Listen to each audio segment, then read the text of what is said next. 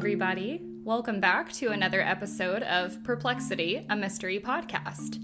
As always, I'm your host, Kadra, and I'm super excited you guys are here listening, joining me today for another great episode.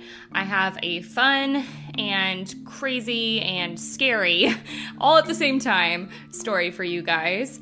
This story was actually recommended by my dad, and the movie that this true event is based on is a movie that I watched as a kid, and it scared the shit out of me. It's a great movie. But before we get into the story of the Ghost in the Darkness, also known as the Tsavo Maneaters, a couple of quick housekeeping things as always, as we are at the top of the show. First of all, some announcements. If you haven't listened to them yet, I have released two bonus episodes. One of them is a podcast exclusive. You cannot watch it on YouTube. It is only going to be available on podcast platforms, audio only. I did a story where I basically did a no sleep story from Reddit and read that, tried my best to do some different voices. So take from that what you will, but it's a creepy story. I just read it for fun. The story is not real, but I thought it might be a fun little bonus episode, and I might do more like that in the future. And then the other bonus episode that is out is a listener-sode. So I told two listener stories, and then I also had a listener ask for my thoughts about the Titan submarine disaster and some other current events. So I shared my thoughts on some things there. So if you guys have already listened to those, please let me know your thoughts. You can take the polls after each podcast episode as well to let me know your thoughts, or you can pop the comments down below in the YouTube videos as appropriate, just to let me know what you want to see more of. And I do plan to do more bonus episodes in the future, but it's definitely not going to be a weekly thing. It'll just be whenever I have extra time, as I do have a job. But they are very fun, so if you have more ideas for those, let me know. If you've been liking what you've been hearing on the podcast, of course, you can always leave a 5-star review, please and thank you. And if you're watching on YouTube, you can thumbs up videos, you can hit the bell icon in the top right corner to get notifications for new videos, and you can of course subscribe to the YouTube channel. Those are super easy ways and the best ways to support the podcast, support the show, and if you've already done so, thank you so much. Oh, also, really quickly, if you guys listened to the Bloody 66 episode, or the Mysteries of Route 66 episode if you're watching on YouTube, and the audio sounded bad, apologies. I recorded the entire episode before I realized I didn't have the adapter plugged in to my microphone, so like the audio was running through my iPhone where I do video recording, instead of being beautifully filtered through my professional microphone. So I had to run it through Audacity and try to clean it up, and I did the best I could, but you can't clean up audio that's already not great. So I'm sorry about that. Hopefully it will never happen again. Got it all hooked up today, so we're good. But live and learn. Also, since moving into a new house, there's been way more traffic. I live by a much busier street, so I'm just trying to get used to recording in a new environment. As always, for other ways to support the podcast and to contact me, check those links out in the episode description below. And also sources that I will be using today will be available in the show notes, though I will mention a couple verbally just as we go through. Trigger warning for today's episode. This episode will contain violence, a little bit of gore, disturbing content.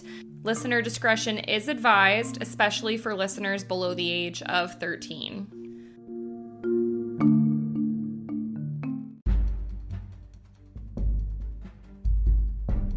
So like I said at the beginning of the episode, today we are going to be talking about the Tsavo Maneaters, also nicknamed the Ghost and the Darkness. And the movie that I watched as a kid came out in 1996, and it was called The Ghost and the Darkness. So it is based on true events, but as many movies do, it does take some liberties and change a couple of things. So today I'm going to be telling you the true story about the Tsavo Maneaters. So first of all, one of the central people in this story is a lieutenant colonel named John Henry Patterson. And after all of this happened, he actually wrote a book detailing his whole experience, and he called it The Maneaters of Tsavo. And this book came out in 1907, so all of this happened a pretty long time ago. And a lot of what I'm going to be telling you today is based off of his direct account from the book. With that being said, this is an account from a single person, so who's to say if things were inflated or not, which we'll get into more towards the end of the episode, but just FYI, a lot of this account comes from Patterson and no one else. Also, we'll get into some expert studies that were done years later about this, and then you can just kind of take with this information what you will. The movie, in case you were curious, stars Michael Douglas and Val Kilmer, and it's a pretty good watch. So if you are interested in this story and you want to learn more, or you just kind of want to see a movie adaptation of it, check it out. So our story begins at the top of March, way back in the year of 1898 in Mombasa, Kenya. During this time period, a railroad bridge was being constructed over the Tsavo River to be part of the Ugandan Railway. And this was a huge project because basically the goal was for this railway to link Uganda and Kenya with the Indian Ocean port of Mombasa in Kenya. So the railway was supposed to disrupt the traffic of slave trade, kind of cutting off slaves from the source in the interior to the coast. So the British could transport people and soldiers, and this could help them remain dominant over the African Great Lakes region. And it was Lieutenant Colonel John Henry Patterson who was hired by British Parliament to oversee a big part of this project. He was basically in charge of the part of the project in Mombasa because it was a huge railroad, but he was in charge of this one area. And the workers that helped so much in constructing this rail line came mostly from British India, but there were also quite a few African workers. And one thing I thought was interesting while I was researching this is during the recruitment period for this project, when they were hiring workers, there was actually a big plague that broke out in India. And so the Indian government was restricting recruitment and immigration in response. And they actually created a quarantine camp, and anyone who was being recruited for the project had to be quarantined for 14 days. Sounds an awful lot like what we just experienced in 2020 with COVID-19. So we can't act like this has never happened before, because it actually did over 100 years ago. Just thought that was interesting. And thousands of workers were recruited because, as I said, this was a massive project. 37,000 workers were estimated to have been recruited for this. They signed a contract for about 3 years, and the British Indian workers would get paid about 12 rupees per month, which was a lot back then. They also got free rations and return to passage. And if they were ill and needed to go to the hospital for any reason, they actually still would receive half pay and free medical attendance. So for a lot of people during this time period that were desperate for cash and had a good deal like this was a pretty sweet gig if you could put in the labor. In Patterson's book, he calls these British Indian workers coolies, which I found out is a racial slur that is not going to be used in this episode. So we're not going to call them that, okay? But if you read the book and you see that, that's what they were called back then. But during the construction of the railway from 1895 to 1903, about 2,500 workers actually died. And a lot of this was due to the poor conditions. It was very dry. There was a lot of intense heat. And of course, just all of the labor could put wear and tear on the body. But some of these deaths were due to the Tsavo Maneaters, which we will get into. The railway also had quite a few critics as far as the construction goes, because it was a very expensive project. Members of Parliament began to call the railway the Lunatic Express, basically saying that it was so insanely expensive, so many resources were being used, it was going to take so long to be built that the only reason this could be built was out of sheer lunacy. But there were also people, such as Winston Churchill, that saw the project as a brilliant conception. So going back to Mombasa, Kenya, where the construction began when Patterson was there, Mombasa is actually known as the Island of Lore, and there's a lot of history of bloodshed in this area. There are also interesting beliefs in folklore there, including that of demons. The building site included several camps spread over 8 miles or 13 kilometers, and this is where the workers would live, eat, sleep. And construction in this area took about 9 months. At the start of construction in Mombasa, the area was green, lush, scenic, and as they built closer and closer to Tsavo, the region became drier and much more desolate with really harsh conditions to work in. However, this did not seem to deter the workers. The construction was coming along nice, everything was according to the timeline. However, soon after Patterson's arrival, he ordered extra tools to ensure nobody was sitting idle, just in case they weren't already working hard enough. The first full day that Patterson was there, workers began to tell him about a lion attack where a worker was killed. But Patterson didn't really take this seriously at this point, and he essentially ignored this concern. Plus, there was no body to be found, so he thought maybe the workers had actually jumped this worker and killed them for their valuables. And a little backstory on Patterson, he actually had experience hunting tigers because of his military service in India. So one of the first people that Patterson met after arriving to Tsavo was a man named Singh. And Singh was a Sikh man and also a member of an ancient class of Indian warriors called Jemadars. And Singh's job was basically to help keep the peace, both internally and externally. He had been there for a few weeks at this point, and he was very hardworking, he was attentive, and Patterson was quite fond of him. And when they would have morning meetings, he was always there. But one morning, Singh did not show up for this morning meeting. And Patterson knew that this was not like Singh, so he immediately became concerned, and he started to ask the other workers if they had seen him. This is when some of the workers told Patterson, quote, "The devils took him." So after investigating Singh's tent, Patterson found distinct lion prints, blood, heel and human handprints, and drag marks. So it's not looking great for our guy Singh. Other workers who shared a tent with Singh claimed that the night before, around midnight, a devil burst into their tent and grabbed Singh by the throat. They heard Singh say, "Let go," and try to grab the lion by the neck.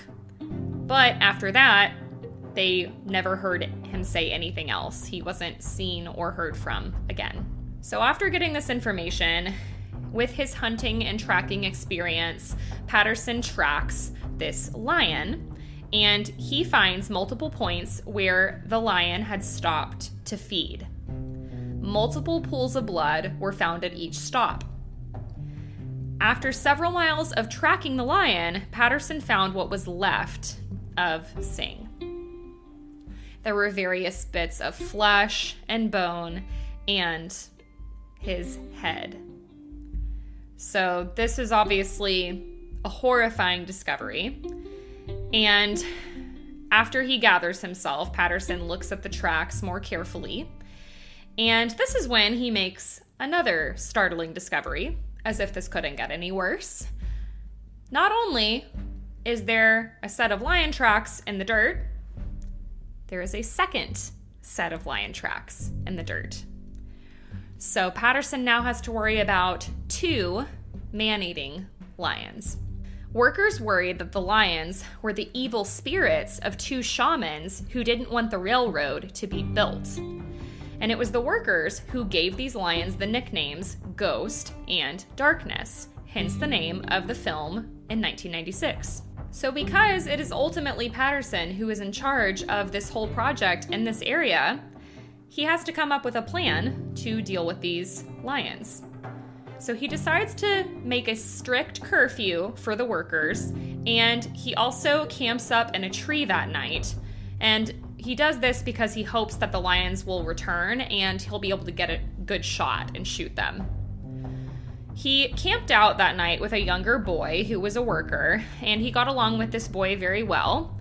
And in his book, he refers to this young boy as Boy. Close to midnight, Patterson heard the lions roaring nearby. At several points, he could even hear them breathing because they were so close to him. But from the sound of it, it was pretty dark, so Patterson couldn't really see what was going on, and he was ultimately unsuccessful in catching either of the lions. So a few hours go by, and nothing happens. But eventually, Patterson started hearing workers screaming on the other side of the camp, about a half a mile away. And he would later find out this was when another victim had been taken. So Patterson's next plan was to use 2 goats as bait. He did this the very next day, but he heard screaming later in the night in a different area of the camp. Instead of taking the goats, the lions had taken another human victim. So this is like 1 a day at this point. It's happening back to back to back. Blood, paw prints, and this time fingernails dug into the sand were found at the victim's tent. Horrifying. This tent was also in the interior of the camp, which would mean that these lions fearlessly walked past hundreds, if not thousands, of workers to the middle of the camp and hand-selected a human victim and dragged them out, again walking past all of these humans. So these lions, they're bold. So after this, Patterson decided that it would be a good time to temporarily suspend work on the railroad, and he instructed everybody to move their tents inwards, much closer together. And he did this, number 1, because strength in numbers, and number 2, because everyone's now much more together, the land has much more openness because there's a lot of brush in this area.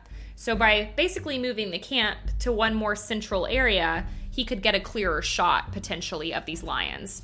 And just to paint the picture of how much he changed the landscape here, the camp went from being about 8 miles long to just 1 mile long by doing this. He also instructed all of the workers to gather thorny bushes and build a protective wall around their camp called a boma, and this was to help keep the lions out. They even lit fires at night and constantly kept those going, and they had a system of pots and pans tied up all around the camp to serve as alarms. But despite all of this ingenuity, over the next 8 days, there would be 7 more victims. And this is going to be a pattern. So Patterson, in response to this, set numerous traps, but all failed. There were 2 people that narrowly escaped death. One of the workers was sleeping in his tent one night when a lion began pulling his mattress out of the tent by its teeth. Luckily, the worker woke up quickly and rolled off the mattress just in time before the mattress was pulled out of the tent. So when the lion pulls this mattress out of the tent and realizes that the mattress is empty, he basically was caught off guard, and then the lion just ran off. So with all of this chaos, progress on the railway is also being disrupted. Because think about it, they're all terrified. They have fires going all the time. They're having to build all these extra things to like watch out for the lions. So this is taking up a lot of time. And of course, people are also getting sleep deprived. Also, just a quick aside, these lions were later found out to both be males, and males do not do a lot of hunting. It's actually mostly the female lions that hunt. And more often than not, when lions hunt, they're unsuccessful. So for there to be 2 male lions hunting together in a pair, which is also rare, and for them to be this successful, like, this is an incredibly rare instance. Also, because of the sheer size of the camp and the fact that they were being hunted, the lions learned to wait to feed. Meaning, once they had a victim, they would drag the person for miles before they would eat them, instead of doing it close to camp. So we don't know for sure when exactly these victims were killed, but it's pretty horrific to imagine potentially being alive while being dragged for miles in the jaws of a lion. Now, like I said, some of the workers were shaken up, scared, but there were a lot of workers. And for the most part, during this time, the workers ultimately weren't too concerned. They basically figured the chances of them being selected were pretty slim because there's thousands and thousands of them. But this would all change as construction continued. Eventually, the railway construction started on a bridge. And this is when the camps were split into 2. Some people continued to work on the railroad, while others started working on the bridge.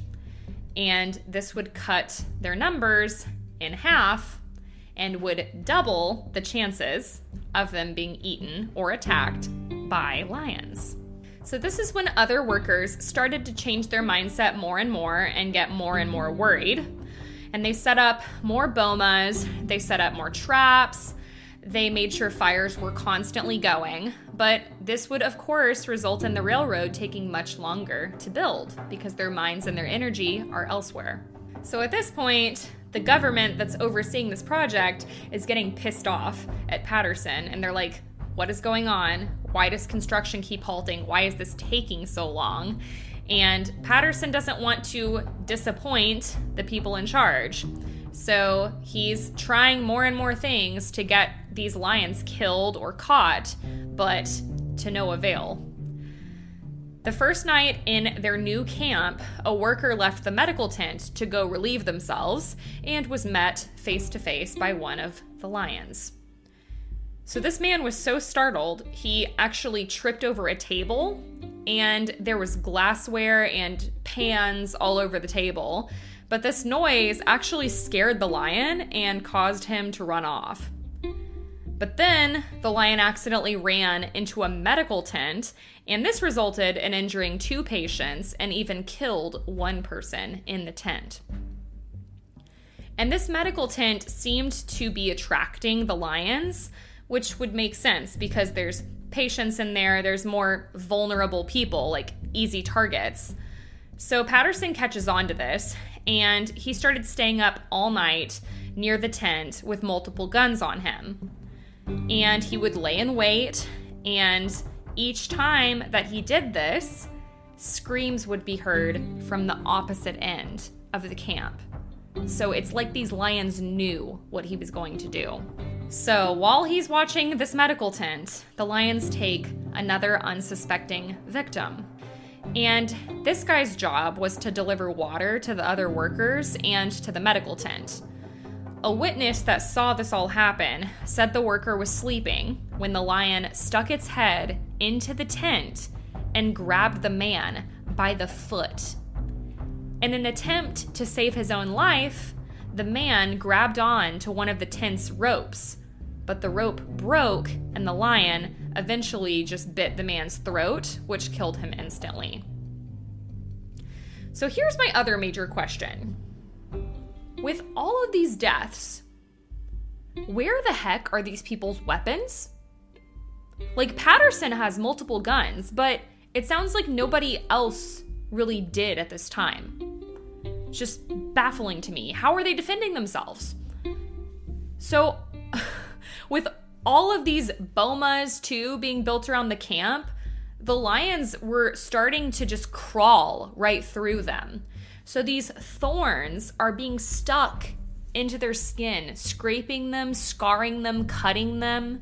And bomas were commonly used in this area to deter predators, but these lions just did not care. They were going right through them, bleeding, to get their prey as if nothing happened.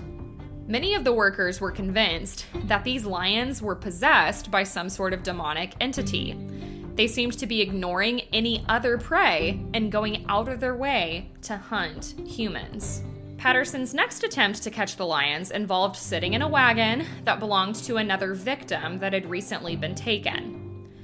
They also had goats near the wagon to help serve as bait. So Patterson sat in the wagon late that night with another worker, and each of them had guns. One of the lions eventually leapt onto the wagon, attempting to attack the men. Both of the men fired at the lion, but missed, and the lion was not seen again. So this is the other thing that makes this so difficult. It's like, they're in the middle of the African wilderness. It's pitch black, and they're surrounded by brush all the time. So getting a good shot was damn near impossible. And after this lion leapt out of nowhere at the wagon, it shook Patterson up so bad and this other worker that they just stayed in the wagon the rest of the night. They were too scared to move. And at some point during this event, one of the goats that was tied up disappeared. But Patterson and this other worker never saw or heard anything. So they were really shocked when this goat had disappeared. After this incident, the lions actually didn't return for several months. So the men at Patterson's camp were relieved. They were celebrating. They thought that Patterson had maybe killed the lions, or that, I don't know, that they were just done hunting. But Patterson knew very well that the lions were alive, they had not been killed, and he knew this because he was getting reports from other camps that other victims were still being attacked and killed by these lions. But Patterson did not tell his men about this.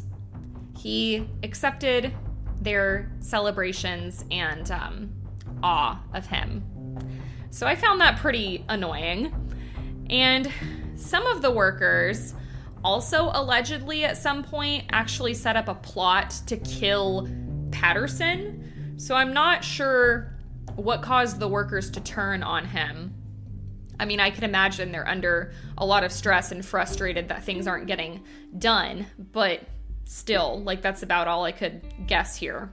Several dozen workers planned to jump Patterson near a ravine, but somebody actually warned Patterson about this. And so when they got to the ravine and all of the workers were standing around Patterson, he basically was just like, so which one of you is going to do it? And only one guy tried to come up and do anything. He stepped forward and tried to hit Patterson, but Patterson was having none of this and just sidestepped him, and the guy fell, and he was just like, I'm not doing this, get back to work, and walked away. So in the absence of attacks, the workers at Patterson's camp also started to get more comfortable sleeping outside under the stars, which is why I got annoyed. When people think that the threat is gone, they relax and things happen. And it was also insanely hot during this time, so they were sleeping out of their tents to basically get more airflow. But one of the nights that they did this, the lions took another victim. This lion forced its way through the boma again, and an alarm was sounded, projectiles were thrown at it, and the lion was also shot at with guns. But the lion continued on its mission, completely unbothered, and the lion actually ran towards a group of workers, and once again, hand-selected a victim, and took its time before leaving. It like had the guy in its mouth and is just kind of looking around, walking all around the boma, like, what's the best way for me to leave? What's the most convenient? And additionally, this lion consumed this man just 30 yards from the tents.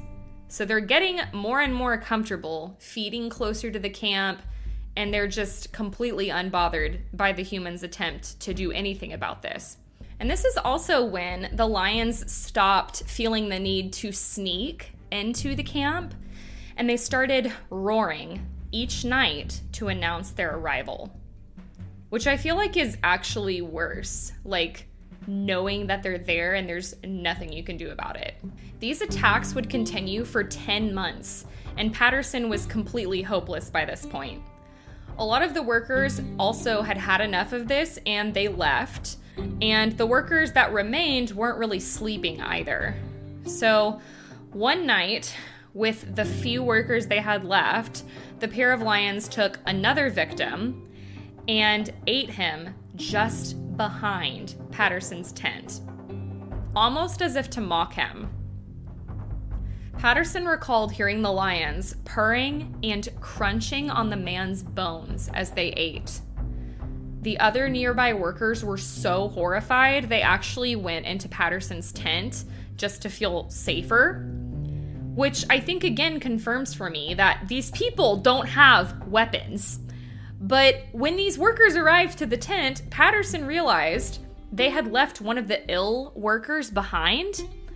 And so Patterson was like, we need to go back for this dude. So he went to go check on the ill man and discovered that this man had died of shock from being left behind. So with Patterson and the other workers getting more and more desperate, he wrote to a district officer nearby named Mr. Whitehead. And Mr. Whitehead claimed to be an accomplished big game hunter. Eye roll. And asked him to bring along some other men to help take out these lions once and for all. But Mr. Whitehead didn't arrive as scheduled. So when he didn't show up, a day passed and Patterson found Mr. Whitehead, and he was basically like, what's going on? Why didn't you show up yesterday? And Mr. Whitehead claimed one of the lions had nearly did him in the last night. He had large claw marks across his chest, and he claimed one of the lions had leapt through the rail yard where he was at and tried to attack him.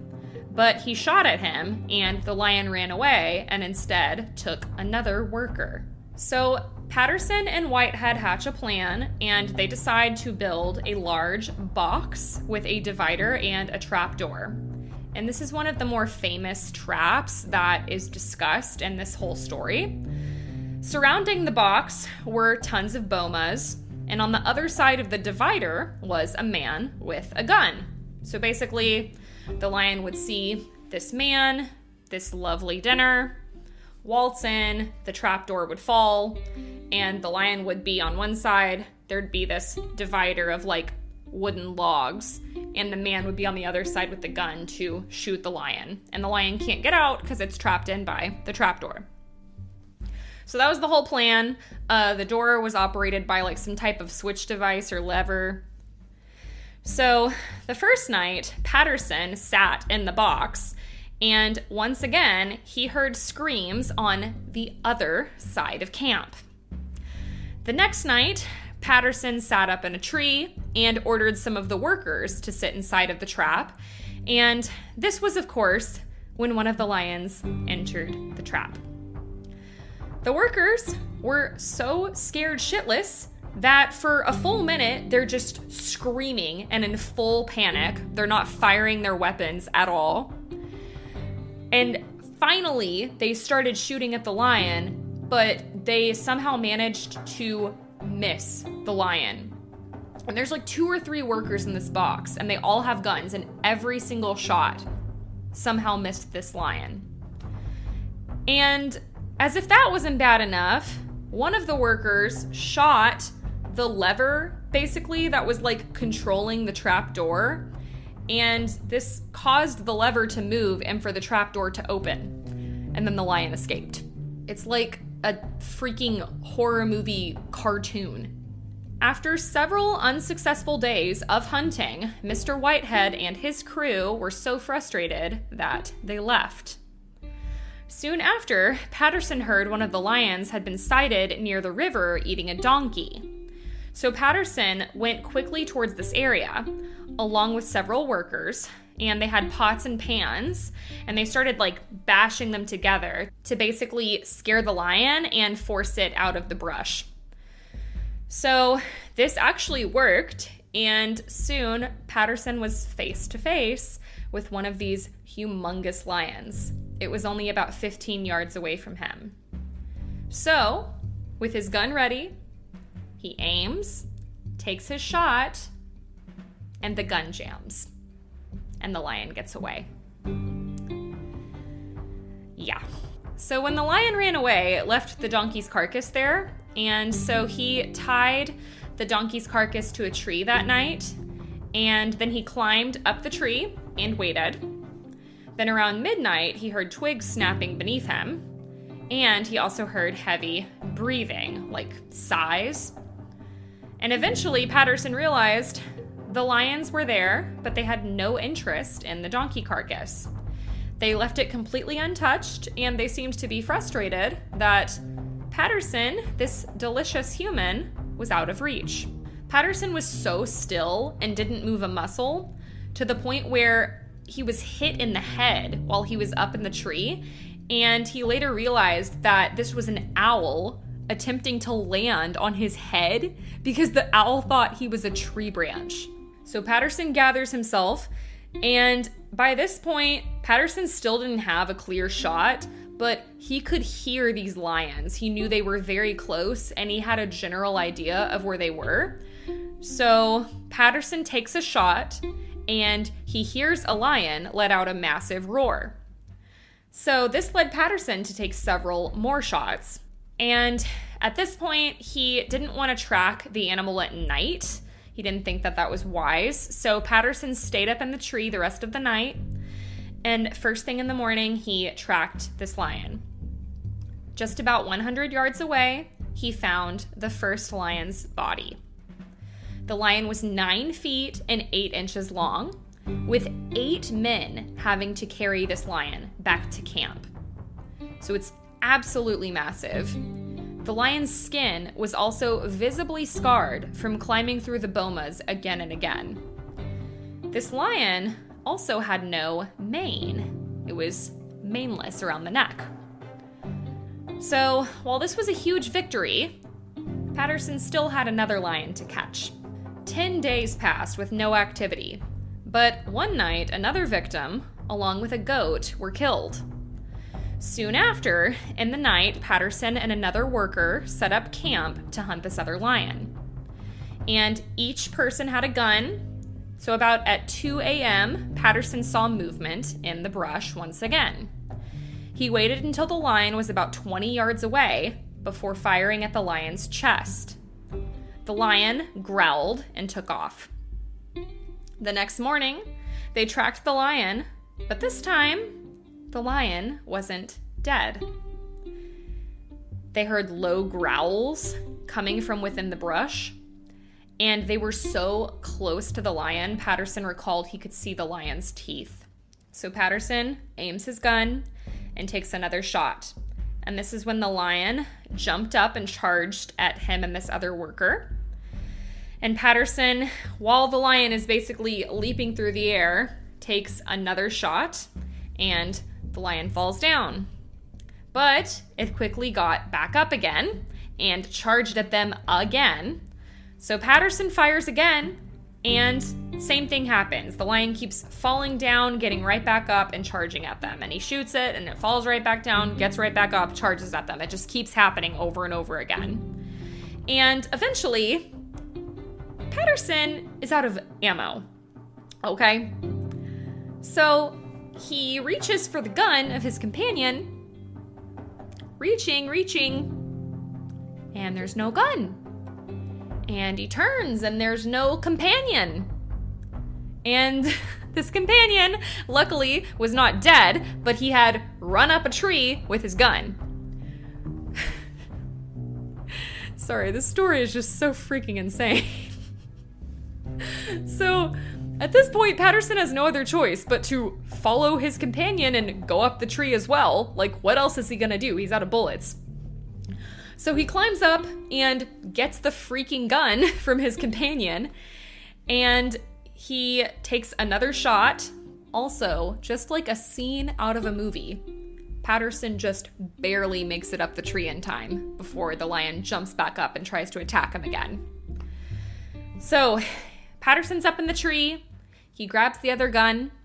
He aims, takes another shot. And this time, the lion fell over and lied motionless. Patterson climbed down the tree to investigate, and the lion jumped back up again and charged him. Patterson shot him again, this time in the head and chest. And finally,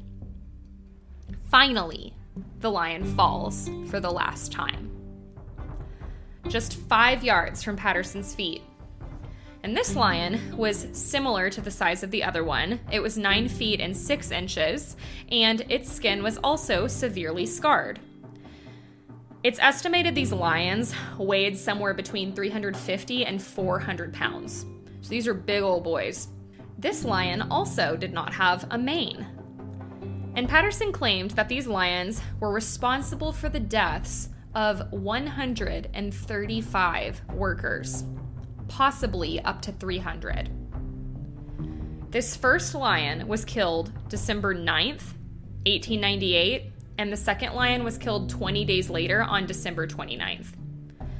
After this, the railway was soon completed. Patterson then returned to his home in London, and for a while, he kept both of the lions' skins and skulls. And in 1907, he released his book, The Maneaters of Tsavo.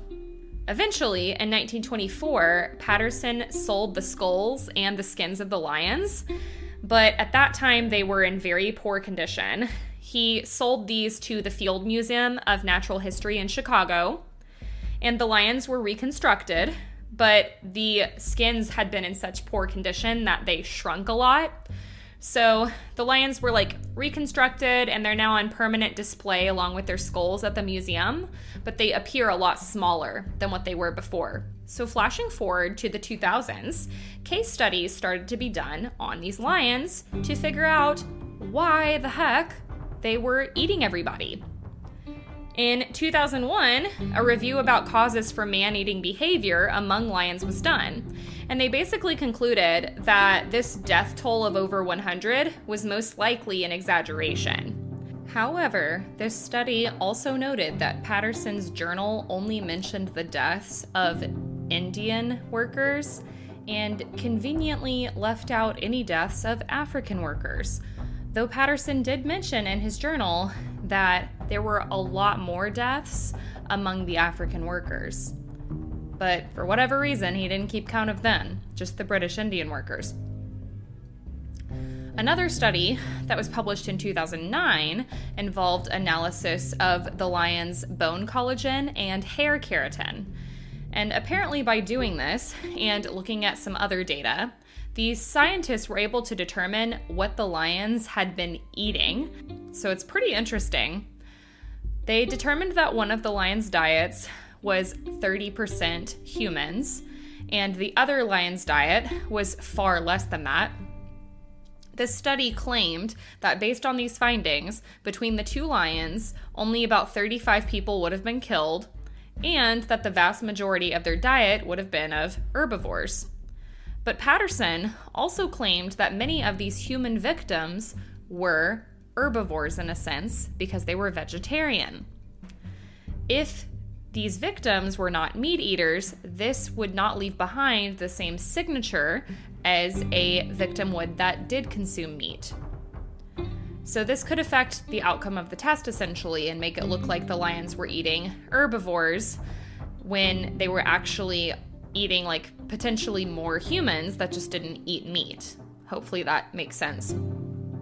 Additionally, there seemed to be many victims that the lions either didn't fully consume or didn't eat at all, which would make sense according to Patterson's, reports that the lions would get scared off sometimes, or they would just seem to attack the victims and not eat them, almost like it was a sport.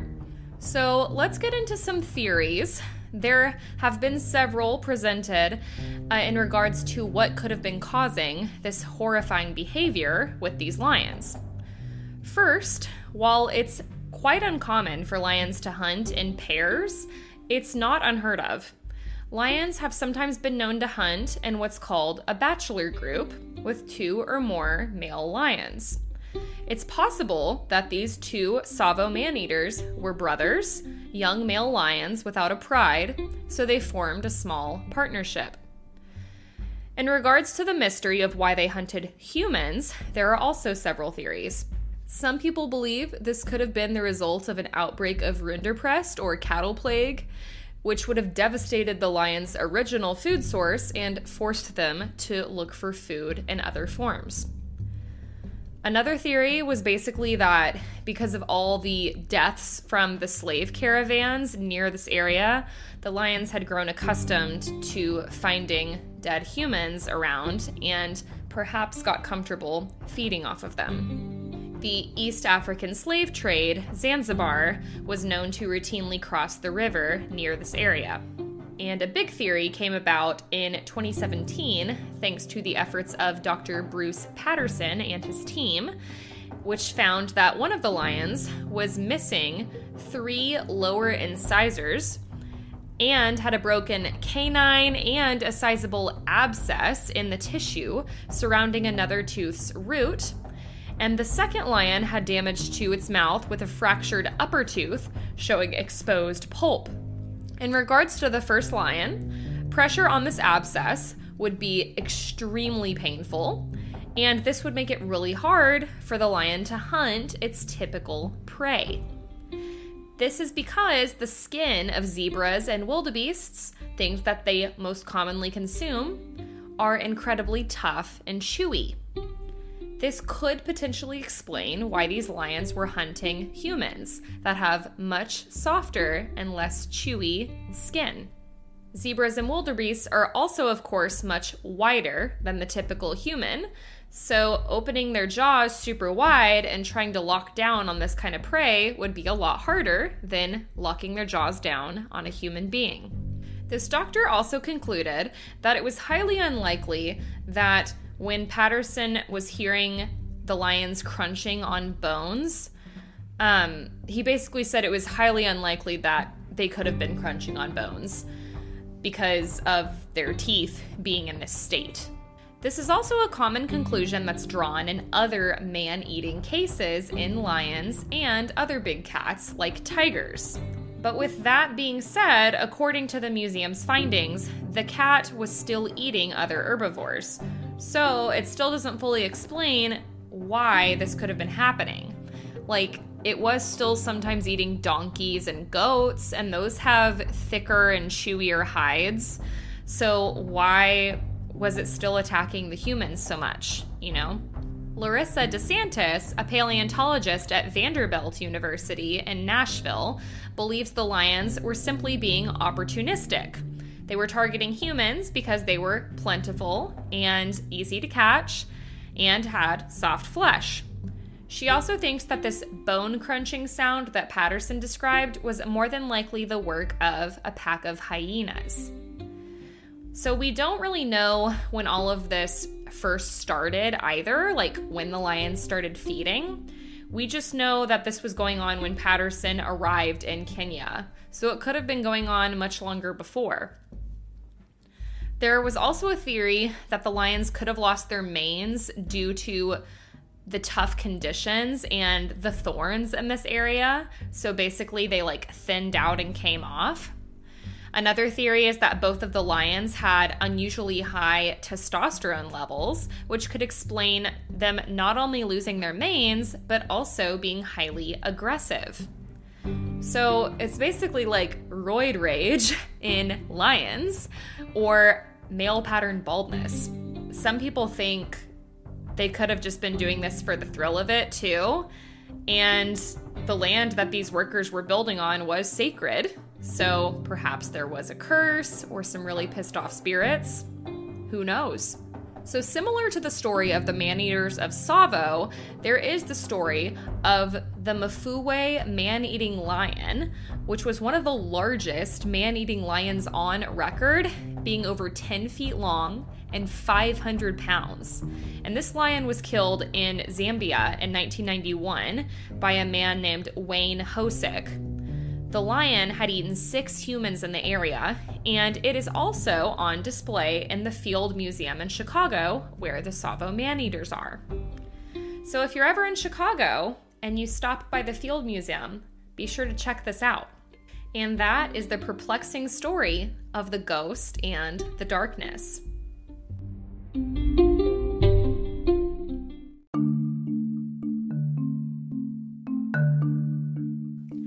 I hope you guys enjoyed this episode, learned something new, found something interesting. If you did, tell your friends, tell your family, tell the world, and be sure to leave a 5-star review on whatever podcast platform you're listening on. Be sure, if you're watching on YouTube, to hit the thumbs up button, like this video, subscribe to the YouTube channel. You can also hit the bell notification button to basically keep up with it when a new episode has come out. And if you have requests for stories, or if you have a crazy story, if you've had an experience with a lion, I don't know, or if you have a paranormal story, a true crime story, it can be anything. I want to hear about it. Send me your stories at perplexitymysterypodcast@gmail.com, or feel free to DM me on Instagram, which is perplexitymysterypodcast. Also, if you're listening on the podcast, don't forget to take those polls. Let me know your thoughts. Thank you guys so much for listening. I love that you're here, and I so appreciate it. I hope you have an awesome week, and I will talk to you guys next time. Bye.